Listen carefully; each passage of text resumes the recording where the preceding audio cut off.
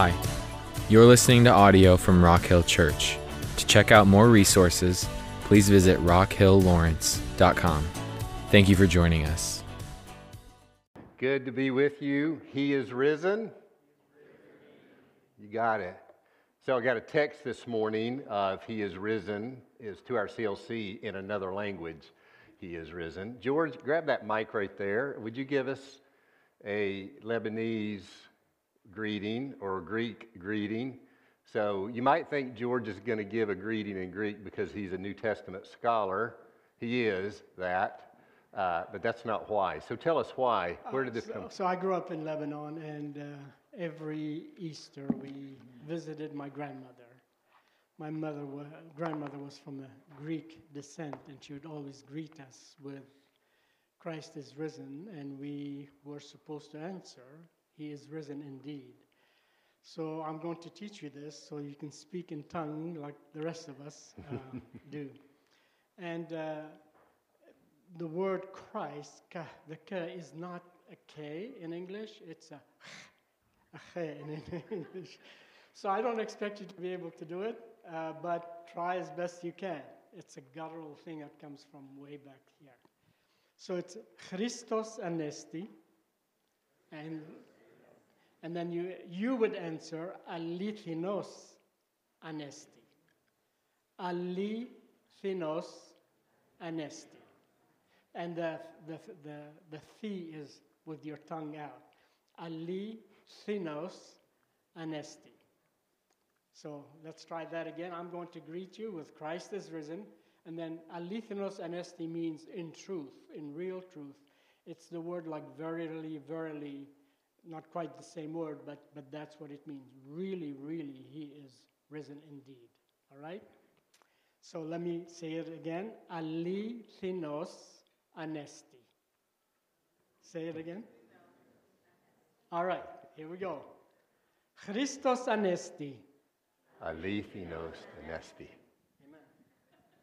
There you go. Now you too are a Greek scholar.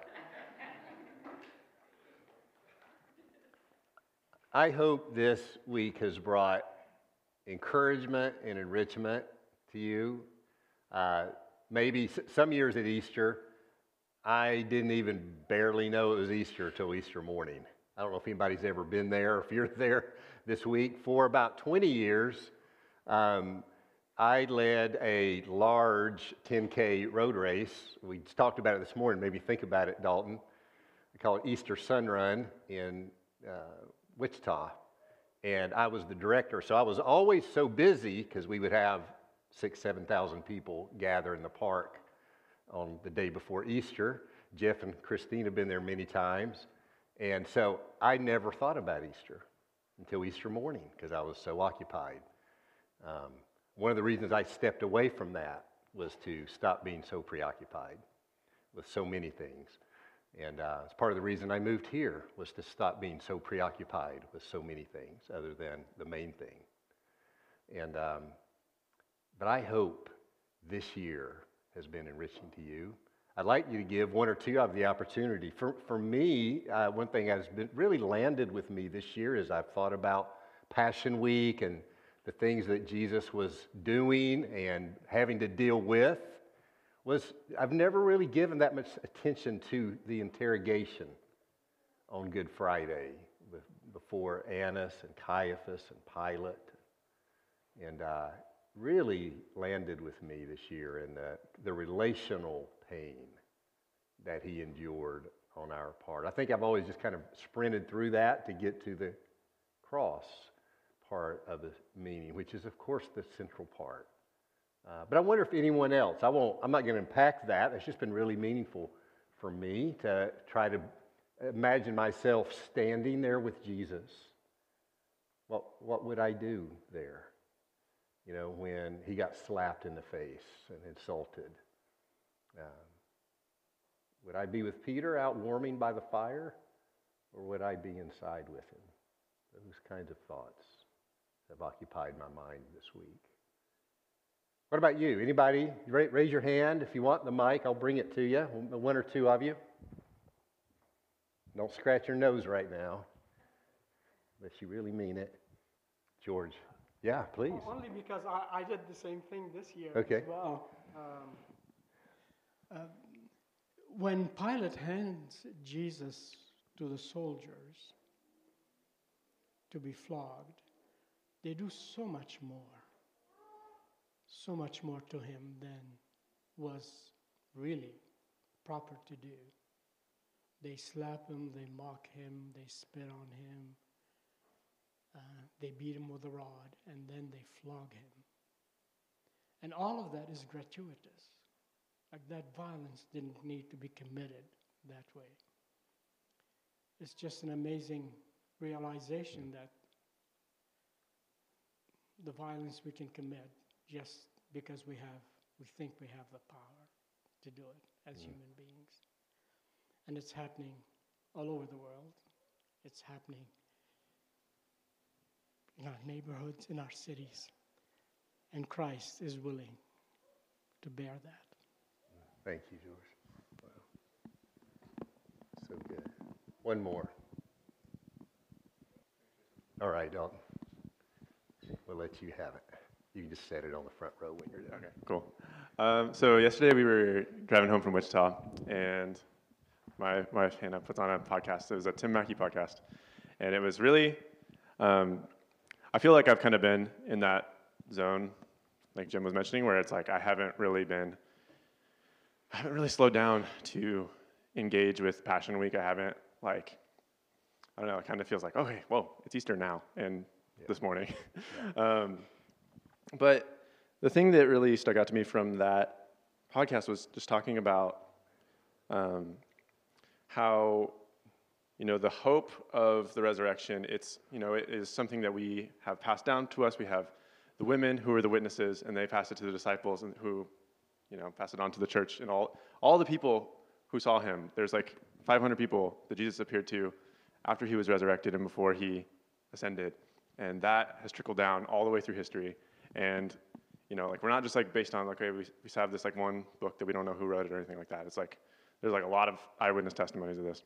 And so as humans, we have to engage with that. If Jesus of Nazareth is a real person from history, and he was really killed, and we all saw, and a bunch of people saw it, and then he was really alive and not dead anymore, and a lot of people saw that. We have to engage with that.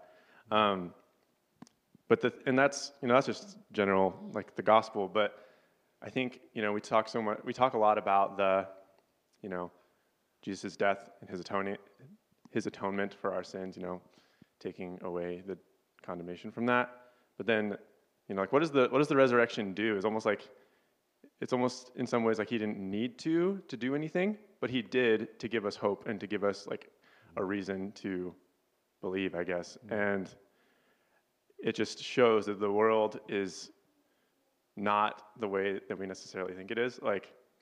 People don't usually do that. People don't usually die and stay dead for a few days and then come back. And I don't know. It's just it was really. I'm not articulating it very well. I'm rambling a little bit, so sorry.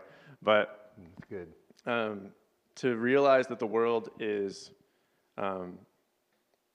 God's world that he has made, that he does what he wants with, and it's the world that Jesus has been preaching the whole time of, this is the kingdom of God, it is here, and life is available, and hope is here. We don't have to live in the world we have to live in the world, but sorry, the world that we see is sad and broken, and you look anywhere and there's all this hurt and pain and sorrow, and Jesus steps into the middle of it and says, that's not the way things have to be, and that's not the way things are going to be. And I just thought that was really, really encouraging, the hope of the resurrection, and the hope that Jesus is alive and that he is who he says he is, and all of the sad things of history will come untrue someday. And so, thank you so much, Dalton. Well said. You may have felt like you were rambling for a minute, but I think that's a great lead into the word that the Lord is giving us this morning. So thank you for that. If you're a guest, I want to, as best as I know how, clearly articulate what we're trying to be about as a community.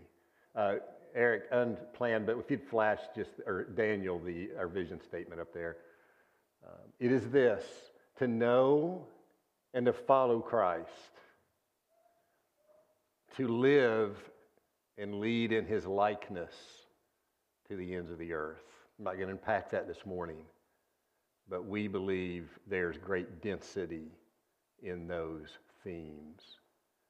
We want to be a people who are knowing and following Christ. As Dalton came, he didn't just come to get us a ticket, as Dalton said, well, my word's not his, punched for heaven, but the kingdom is here, and it is here now. And we are learning to live in that kingdom of God, beginning now, because He wants something more from us, something different, fundamentally different in His likeness to the ends of the earth as a redeemed people. So let's get into it this morning. August 10th, 1979, famed actor, filmmaker, and comedian Woody Allen sent an article that posted in the New York Times that day in August 1979. I don't know what some of you were doing in 1979. Some of you weren't here yet. Many of you weren't here yet. But he entitled this article, "My Speech to the Graduates." It was like if he could speak to a graduation ceremony, maybe he wasn't getting invited and he was ticked off about that. I don't know. But he wrote a speech to a theoretical group of graduates. And in the speech, he wrote this: "More than any time in history, mankind faces a crossroads. One path leads to despair and utter hopelessness. The other to total extinction. It's an interesting choice.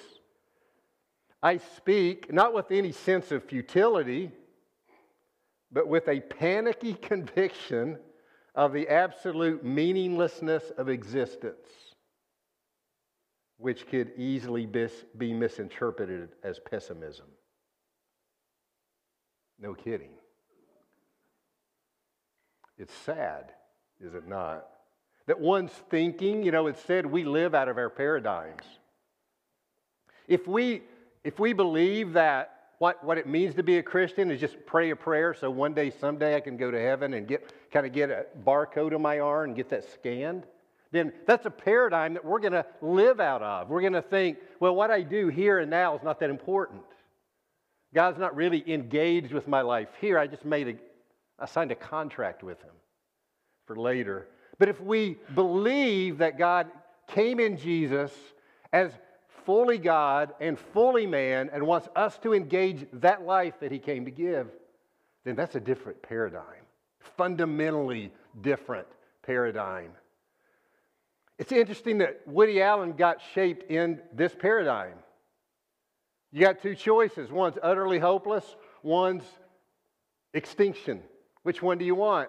And then he has the nerve to say, this could be easily misinterpreted as pessimism.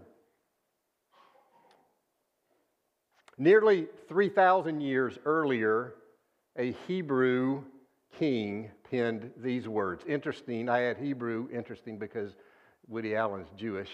He probably had heard these words before. This is what he wrote: "God has set eternity in the hearts of men."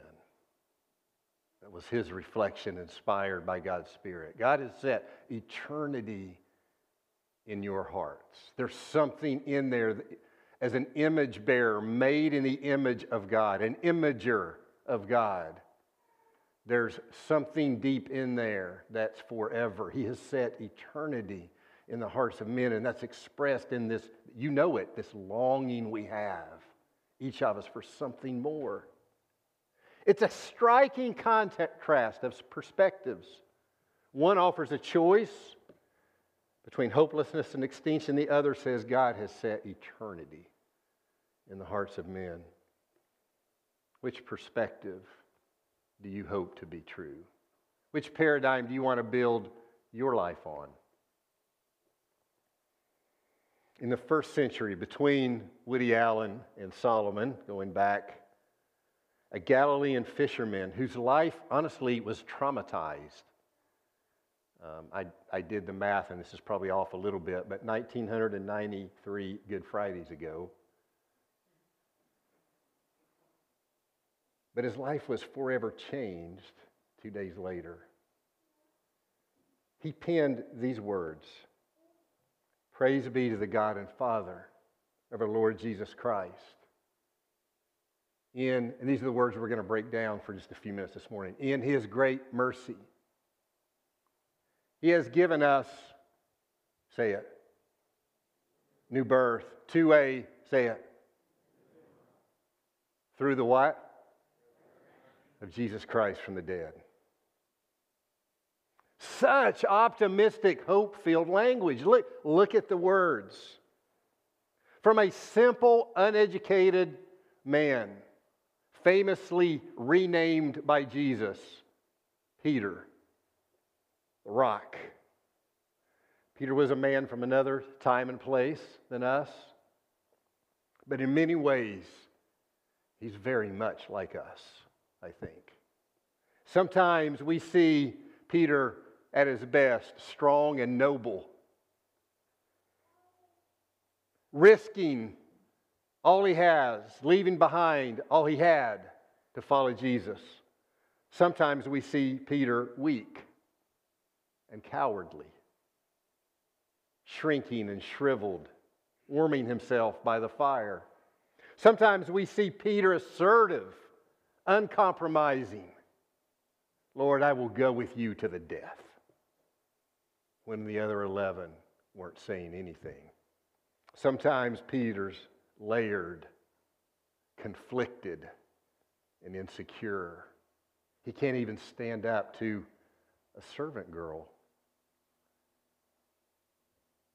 He's all human, with the aspiration, hopes, dreams, and vulnerabilities just like you, just like me.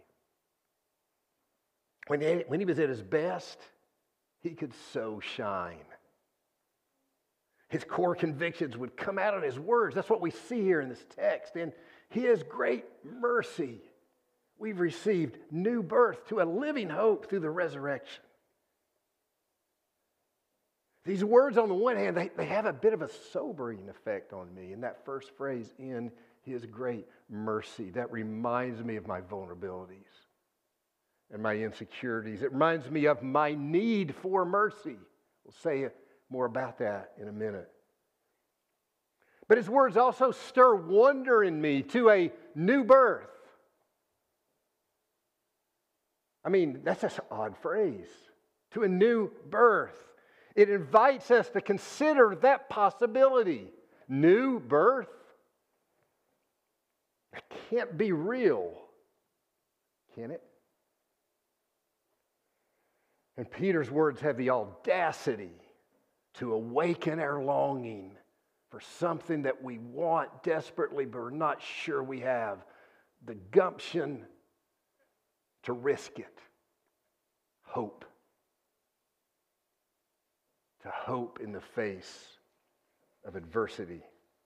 These words, they implore us to look back, because Jesus says through the resurrection, or Peter wrote, through the resurrection of Jesus from the dead, to this historical event that forever changed not just Peter, but the universe. It gave the universe permission to begin groaning, as Paul writes in Romans. It's groaning now with anticipation. Why? Because there's hope for the more that men and women, boys and girls can articulate and do articulate in so many ways. Peter's words invite us to look forward and risk hope. So that's the question for us today. Will you risk hope? Peter writes, "Praise be to the God for His great mercy." Let's think about mercy together just for a moment. I'll start with a question. How well acquainted are you with mercy? What role does it play in your life? Have you experienced mercy? I wonder if Woody Allen had or has. What is mercy? Mercy is a withholding of deserved negative consequences or a punishment. Mercy describes a decision to not give judgment where judgment is due. Mercy says, yes, you've got it coming to you, or yes, they have it coming to them. Mercy's like lifting the page on the little drawings you had when you were a kid where you scribbled on it with that little plastic pen and then you lift the page up and whatever you wrote's gone. Or the Etch-a-Sketch, where you make your creation and then you shake it and it's gone. Mercy is lifting the sheet and proclaiming, it is forgotten, it is forgiven. Mercy is a treasure because there are times in your life, in my life, in our life, even together, where mercy is our only way forward. Mercy is effectual when nothing else will do. When no payment, no restitution we can make is enough. When we can't be good enough. It's essential when the harm we've created is beyond repair. Mercy says what you did is now erased. Mercy says you've been forgiven, you are clean, you are off the hook. Mercy says we can go forward again. And I release you from your guilt. Peter, he knew something about mercy. Peter was well acquainted with it. Let's think for a minute about Peter. I think the Passion story, Judas Iscariot is the one that gets he's the villain, right? He gets the rap for the whole thing. He betrays Jesus. He's the terrible monster of the Passion Week. He sells out his loyalty to Jesus for pieces of silver. He deserves the reputation he has. But there are others who failed that week. Others with plenty of guilt. Peter, for one. I'm not sure he fared that much better than Judas, to be honest with you. Peter, like Judas, was a man who'd been selected, who'd been seen, who'd been called by Jesus. Peter had made a radical decision to follow Jesus. He had left his vocation behind and followed. He had been invested in by Jesus. 3 years. He'd been trained by Jesus. He'd been equipped.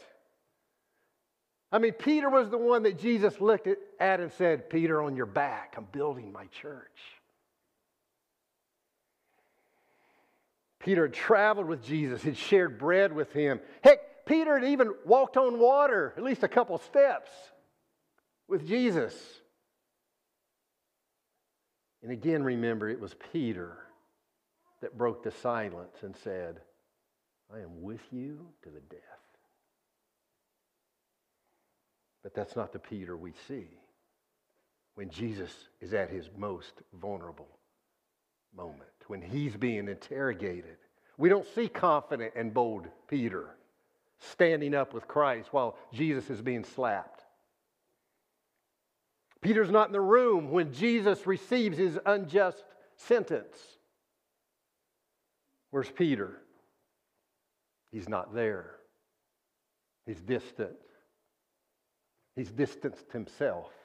He's by the fire, trying to stay comfortable and warm.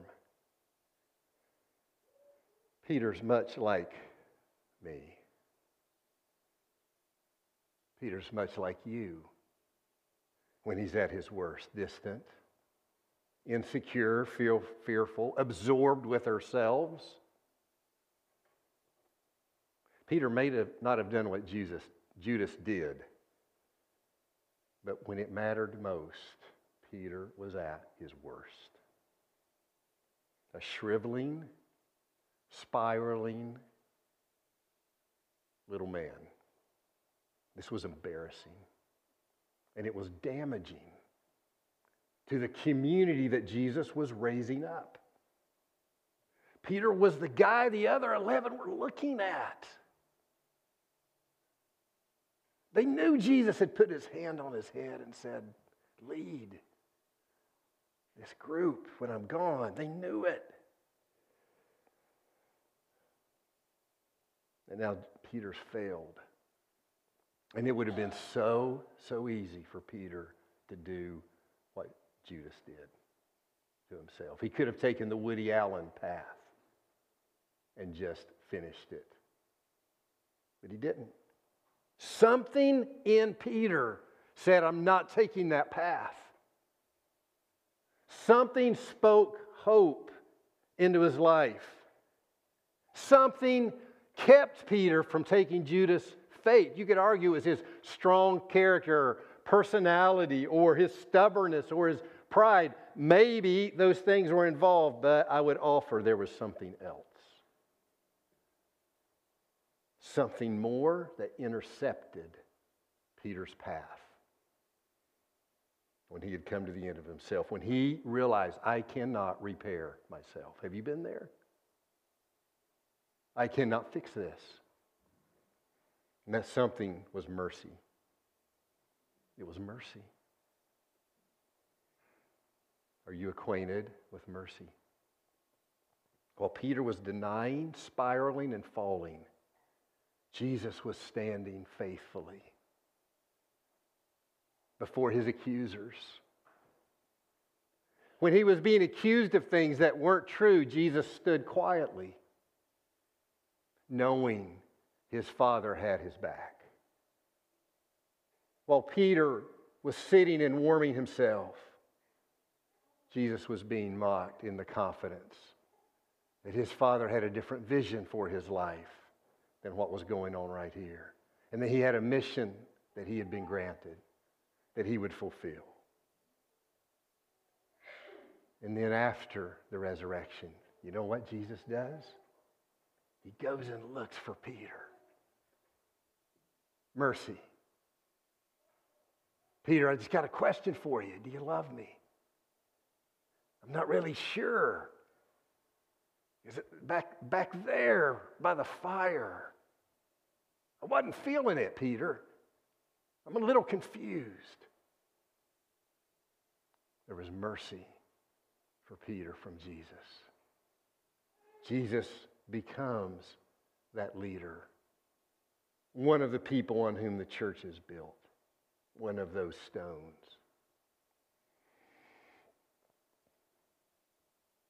Do you find mercy when you come to the end of yourself? What narratives get written in your mind and heart when you know you can't repair, you can't fix?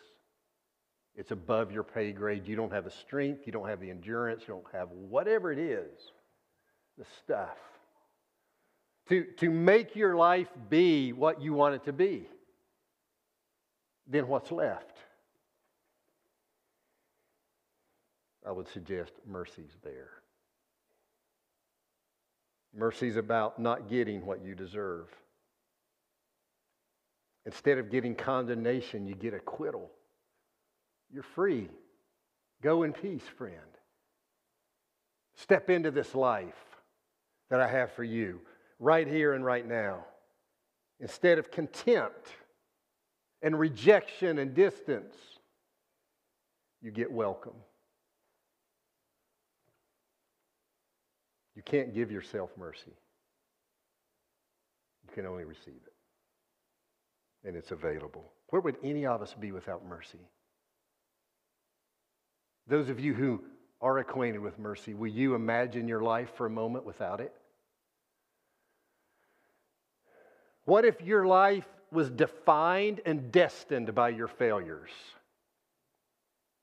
By your missteps, even by your innocent mistakes that you did in your naivety or your youth, or you got misled, whatever. What if your life was defined by that? What would your life look like? Maybe that is how you define your life. Maybe that's how you see your life. Maybe when things are going good around you, then you're okay, but as soon as circumstances change, here we go again. I'm not worthy. Mercy says, yeah, I know. Step into the life Jesus came to give you. Some, like Woody, say our existence is meaningless. God's Word says, no, it's not. God's Word says, each of us. It says, you are beloved.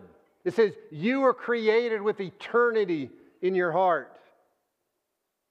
God's Word also says, like Peter, you've distanced yourself from God and that eternity. Why? Because you want to call the shots of your life. You've abandoned. Your insecurities have moved you away from God. Your rebellion, you've chosen to radically follow your own ideas. Mercy says, hope is available. Life is there for the taking in Jesus because of the resurrection. It takes courage to admit we're broken, that we can't fix ourselves. It takes humility to receive it. It's an admission of guilt. It's an admission of frailty. Where's mercy in your life? Is it a traveling companion for you through Jesus? Peter goes on to write, in his great mercy, he's given us what? New birth. New birth. It's an odd phrase. I mean, aren't all births new? Why does he have to quantify and qualify it that way? Well, yes, all births are new, which is exactly the point. There's brilliance in the two words, new birth. Let's listen to our gospel writer, John, tell a little bit of the resurrection story of new birth. Brian read some of this earlier. Early on the first day of the week, it was still dark, and Mary Magdalene comes to the tomb. Oh, we got a new character now. She saw that the stone had been rolled away from the entrance, so she ran. I love that phrase, so she ran. And she came to Peter and the other disciple, the one that Jesus loved. You know, John, he's so humble. He never names himself in his whole gospel. Never will say, yeah, it was John. Well, wait just a minute on that. Hold that thought. Mary says, they've taken the master out of the tomb, she said. We don't know where they've taken him. So Peter and the other disciple, they take off. And what do, Daniel? They do what Daniel did for 20 miles yesterday. They ran. They ran together. But now listen to humble John. But the other disciple was faster. There's his one moment in his gospel to really shine. And he made it to the tomb first. He stooped down and saw the grave clothes lying there, but he didn't go in. But Peter did. The rock arrived and went straight to the tomb. He saw the grave clothes as well as the cloth that had been wrapped around Jesus' head. And then the other disciple who had reached the tomb first, yeah, we know, John, you told us that. He also went inside. And then John tells us his whole purpose. He saw and he believed. There it is. Resurrection. New birth. Something dead coming to life. New birth. And now Peter's writing. He's writing out of this place of discovery of mercy in his own life. In his great mercy, he's given us what? New birth. New birth. He had to say it was new because he's talking about a second birth when something dead comes to life.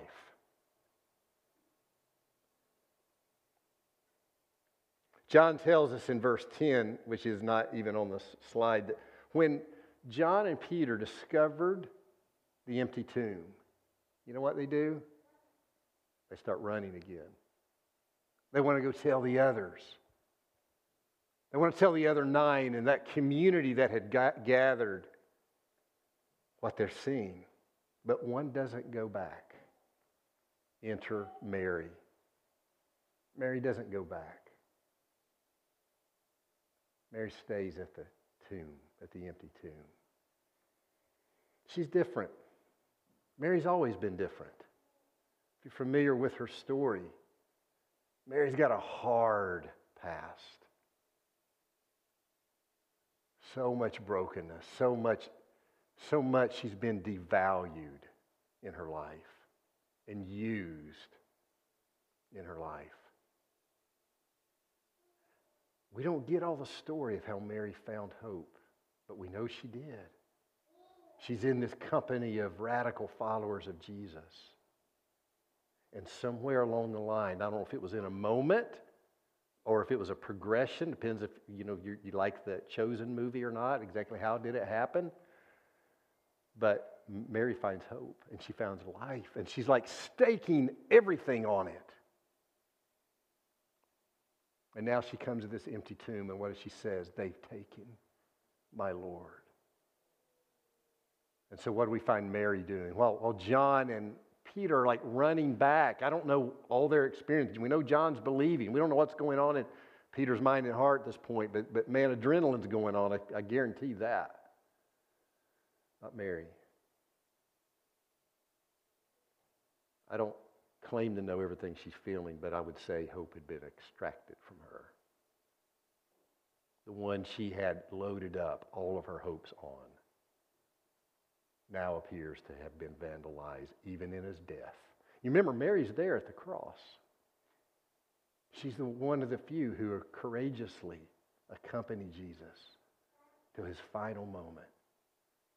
And she's there because she wants to honor him and anoint him in his death. And he's gone. So John tells us, she stood outside the tomb crying. And as she wept, she bent over to look in the tomb. What did she see? Two angels. In white, seated where Jesus' body had been. One at the head. This is important language. We're going to see it here in a second. One at the head, one at the foot. So, side note, but not really a side note. In the Old Testament days, the people of God had a special place before they ever had a temple. It was called tabernacle. It was like a portable temple. It was like a tent. And wherever as God was leading the people in the wilderness before they entered the promised land, the tabernacle would get moved with them because the tabernacle represented the dwelling of God, the presence of God in the community. In the center of the tabernacle, there's a really special place. They called it the Holy of Holies. It represented the manifest dwelling of God in them. They only went in that place. It was, and actually, they took it into the temple when the temple was built. The Holy of Holies, you went in, only one person, the high priest, and only one day a year. The Holy of Holies. In the middle of that little room, there was a box. They called it the Ark of the Covenant. In the Ark of the Covenant, there were some the Ten Commandments were in there. The second copy, or the first copy Moses broke. They had to redo them. But that's another story. But they're in there, and some other artifacts that were reminders of what God had done in the people, with the people, were in that box. The box had a lid. The lid, they had a special name just for the lid. They called it the mercy seat. It was the mercy seat. There were two angels on the mercy seat. They made them out of gold. They were statues. They look like this. They look like that. Now, Mary enters the empty tomb where the Son of God has been. And Jesus isn't there anymore. Instead, there's two angels. And they're not doing this. They're not frozen. They're not gold statues. But they're sitting in the mercy seat. And they're dressed in white. And I imagine they're smiling. You wonder what they said first. Good morning, Mary. Something like that. Or did they speak in Greek like George did? He is risen. Mary gets to see them. I love that. Mary's the one that gets to see this mercy seat. The resurrection of Jesus is why we get mercy. It's how we don't get the judgment we deserve. We deserve to be distanced by God. But Christ gave his life because we had made such a mess of ours. But resurrection had to happen. It wasn't by the way, it wasn't a PS, an add-on. It had to happen. Because every one of us are sinners, and our sin has separated us from God. God's word says the price for sin is death. And if Christ had only died and not resurrected, then death we still got a problem with. Hopelessness, extinction that accompanies it. But resurrection did happen. And these angels are announcing it to Mary. And spiritual death is not the end of our story. Christ defeated it.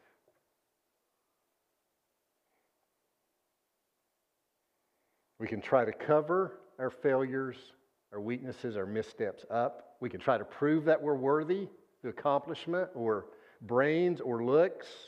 We can try to compensate for our failures, our wrongdoings. But resurrection lifted the sheet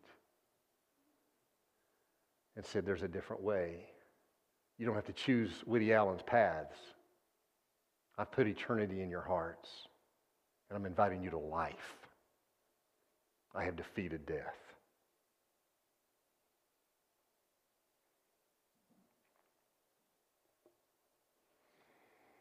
We're almost done.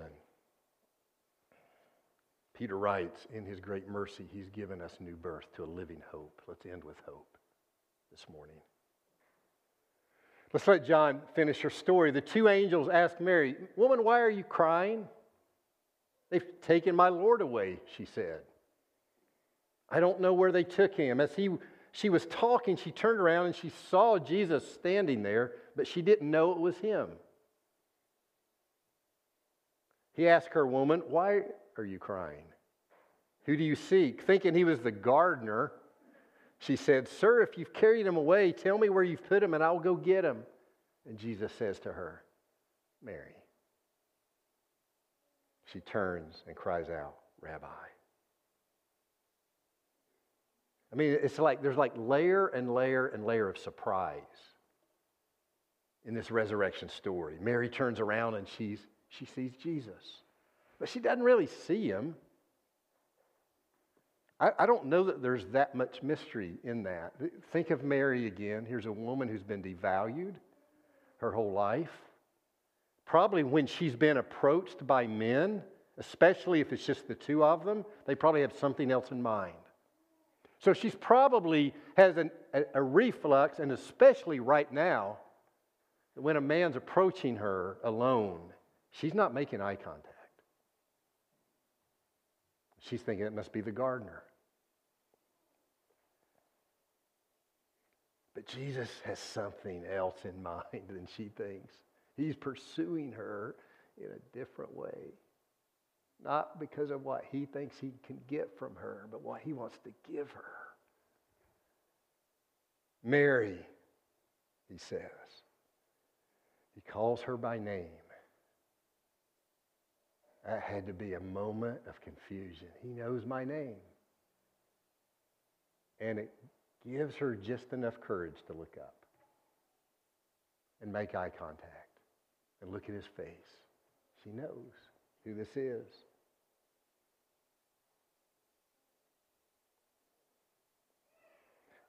Mary, man, don't miss Mary's story. This is a woman who's not only a former prostitute, this is a woman whom once Jesus cast out 7 demons.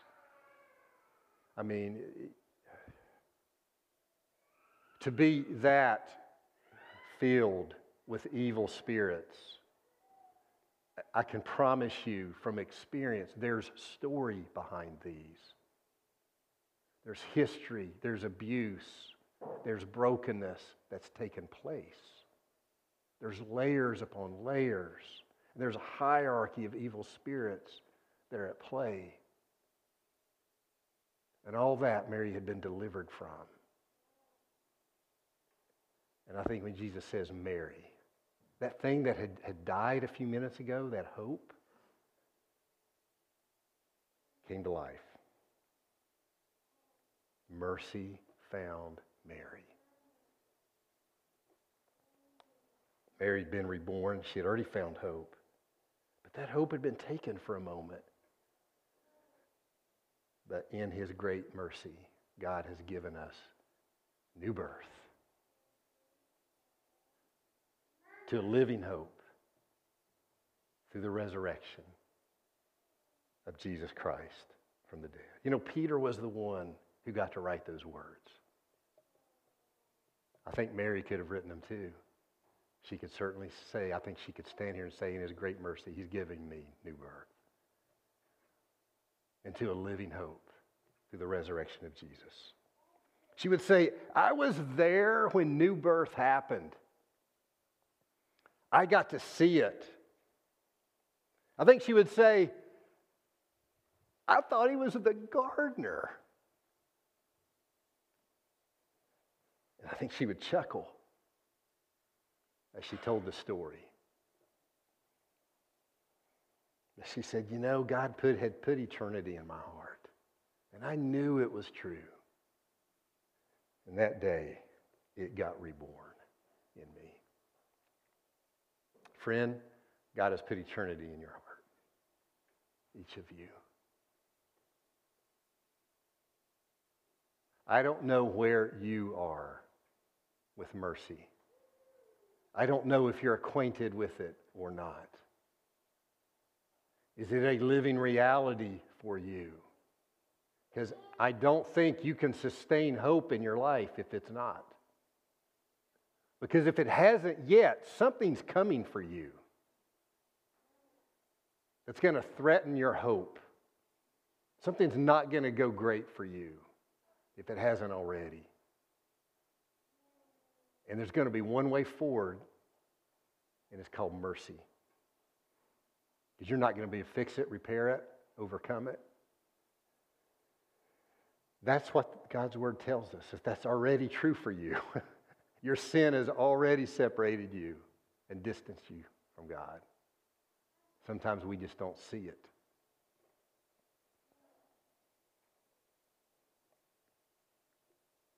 If a resurrection hadn't happened, we wouldn't have a reason for hope. The death from our sin would be hanging on us, and we would have to conclude with Woody Allen. We can take hopeless, meaninglessness, we can take extinction and just end it. Hope offers something else.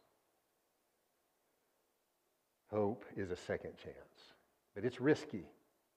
When we really understand what it means to trust our lives to Jesus, it's supposed to feel risky. Because when it feels risky, then we know that God's addressing the eternity in our hearts that's been tainted, that's been broken, that's been twisted.